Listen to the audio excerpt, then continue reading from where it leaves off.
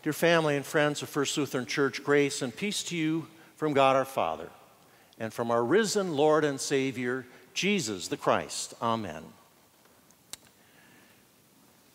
In Dallas, Texas, in 1963, when President John F. Kennedy was assassinated while riding in a motorcade, his wife, Jacqueline, threw herself as best she could over his bleeding body and said, "They've killed my husband." Who were they? They've killed my husband. Mrs. Kennedy lived in a world of vague but very real hostile forces that would kill her husband. She knew that. She wasn't imagining that. They were real, but they had no name. She didn't know who they were, where they lived, where they came from, but they killed her husband. My friends, there are a lot of people who live in a world of they. Sometimes it's a hostile world, a threatening, adversarial world. They. And I know that you know what I'm talking about. They've now bought up about half the city of Sioux Falls, and they're going to even change the name of the city to match. Really? Well, that's what they say. You heard that? Well, that's what they tell me.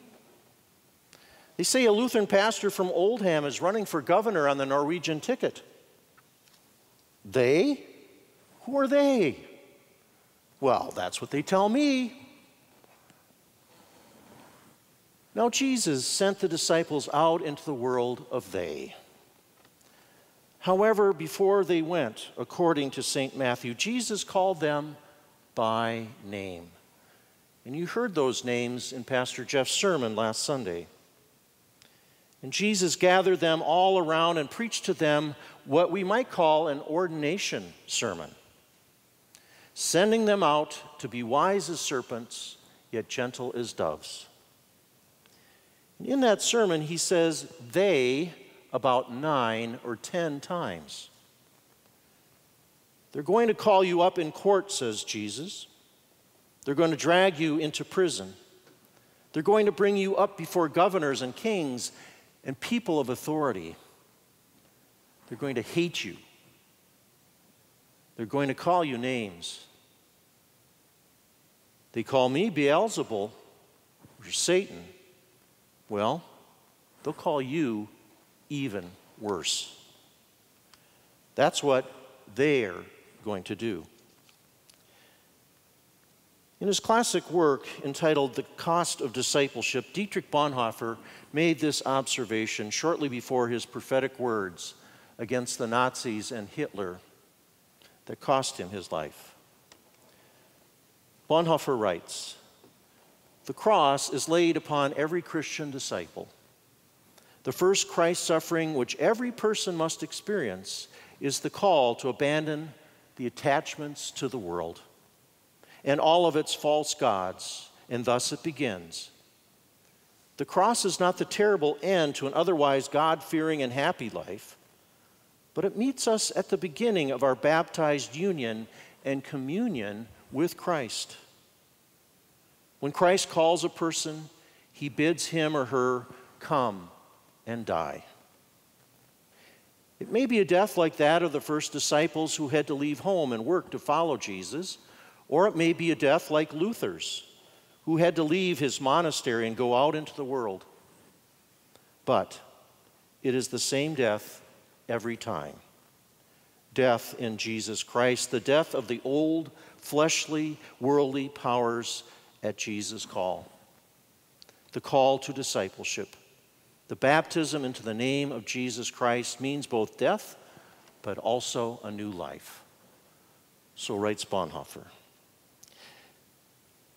Now, the disciples must have been terrified by this being called out into the world of they. Who are they? What are their names? Where do they live? What's their point? What are they after? They're going to do this to you. And so Jesus says to the disciples, listen now, I don't want you to be concerned about this they world. That's not your world. That's not your problem. That's not to be your fear. Because your Heavenly Father knows you by name. He knows even every sparrow that falls to the ground. God the Father knows even the number of hairs on your head. And for some of us, that's each and every receding moment. In other words, there is around you, above you, beneath you, and beside you a very personal word and a personal world in which your Heavenly Father knows your name. As God spoke through the prophet Isaiah, fear not, for I have redeemed you.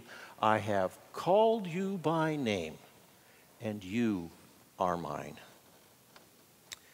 Note, this is not a they world. This is a we world, a you and me world.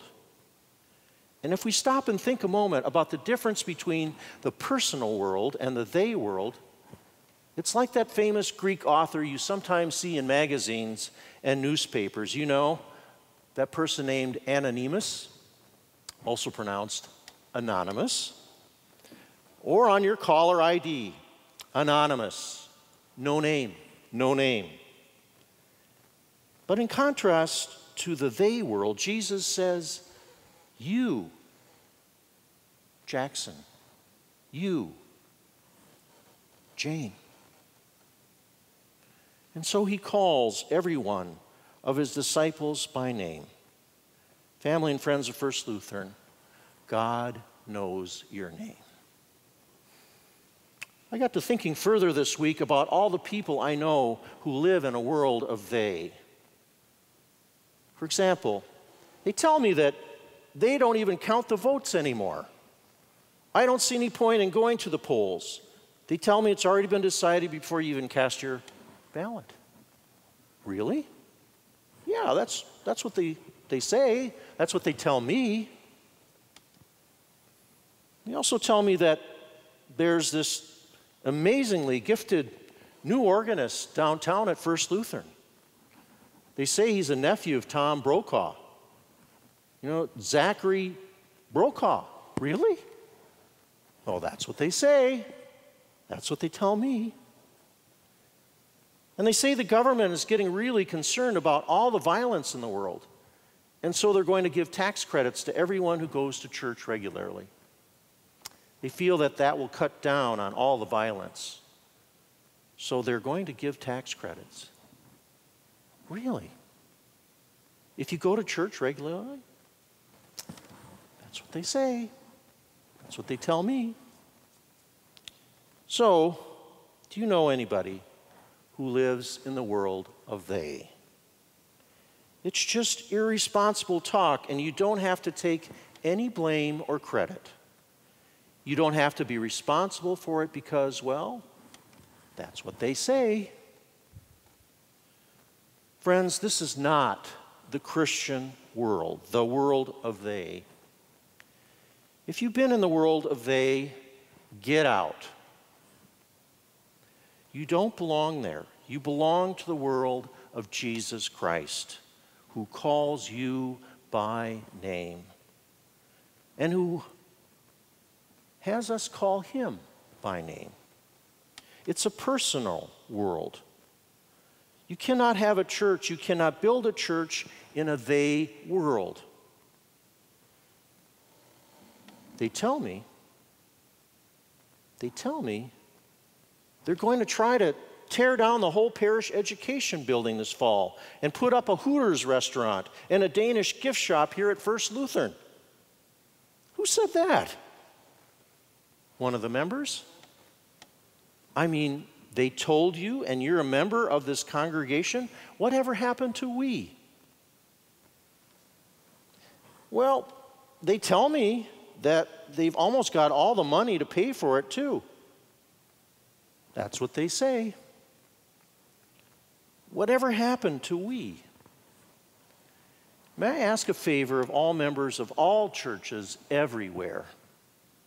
Strike it out. No more they. They, undefined, non-committal, anonymous gossip. They say, no. Now, in the middle of Matthew's gospel, what we might call the turning point from the world of they to the personal world of you, Jesus calls his disciples together and he asks them, who do people say that I am? And the disciples answer, well, they say that you're John the Baptist come back from the dead. They say that you're Elijah or some great prophet. That's what they say. And Jesus says, but what do you say? And Simon Peter answers, well, they say that. No, says Jesus. That's not what I'm asking. And then Peter says, yes, you are the Christ Jesus, the Son of the living God. And then Jesus says his name, blessed are you, Simon Peter. Yes, God knows even the number of hairs on your head, knows whenever, as Pastor Catherine has shared in the children's sermon, when a sparrow falls or dies. But in the original Greek text, this word for falls, pistetai, is better translated whenever a sparrow even hops or lights upon the ground. Now that's amazing. Yes, God knows your name, and we know God's name in Jesus Christ. So why they? The they world seeks to kill the church and its communion gathered around Jesus' name. They who report public opinion polls, they who write the garbage we watch on TV, they who chastise you if you disagree with the intolerance of their so-called self-righteous tolerance. So who sets the standards of what's right or true? Well, I guess the culture does. They do. You mean the cultured ones? Who are they? Well, you know, there's no absolute truth. They say, really? Well, I'm relatively certain. Really? Absolutely. Well, who are they? Us sinners. And the church gets sucked into all of these half-baked truths and lies if it's not a personal church, an I church, sucked into all of these dead ends. Rather, it's a we church, a Christ-centered church. And I highly recommend that you take an hour and listen to the excellent In the Image of God, a prayer vigil that was live streamed this past Thursday night, including some of our past and present pastors and musicians of First Lutheran, now posted on our First Lutheran website. And please note to whom the prayers are addressed. Note who's at the center. Jesus says, I am the way, the truth, and the life.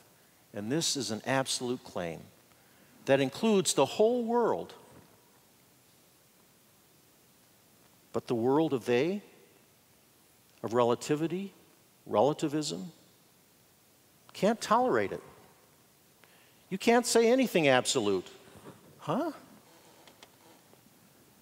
Family First Lutheran, we need a church today where people sign their name. This is who I am. This is what I believe, because Jesus tells us. Not because, well, that's what they say. Jesus says, who do you say that I am? And Simon Peter says, you are the Christ. And Jesus says, blessed are you, Simon. You signed your name. You said I. You said we. That's it. Don't be a part of and don't be afraid of. Do not perpetuate they. Now, can you imagine? Can you imagine what a pitiful, limp, powerless church we'd have. If when people came forward as new members and were asked their intended purpose, they were to say, well, they say that Jesus is the Christ, the Son of God. Not sure, but is that okay? They say Jesus died for our sins. Is that okay? They say God raised him from the dead. Is that? They say if you trust, he'll enfold you in his life and the life to come. Is that okay? Family in Christ, this is not okay. Blessed are you, Julia, Joe, Ron, Bob, Betty, Benjamin, Peter. On this confessional rock, says Jesus, I will build my church. Family and friends of First Lutheran, do you understand what Jesus is talking about? Will you take it out of your mind, your heart, and please don't ever say, they are going to do this or that. For we believe, and I believe, yes, you are the Christ, the Son of the living God. And a voice as clear as crystal will say, blessed are you. Upon you I will build my church. And all God's people say, Amen.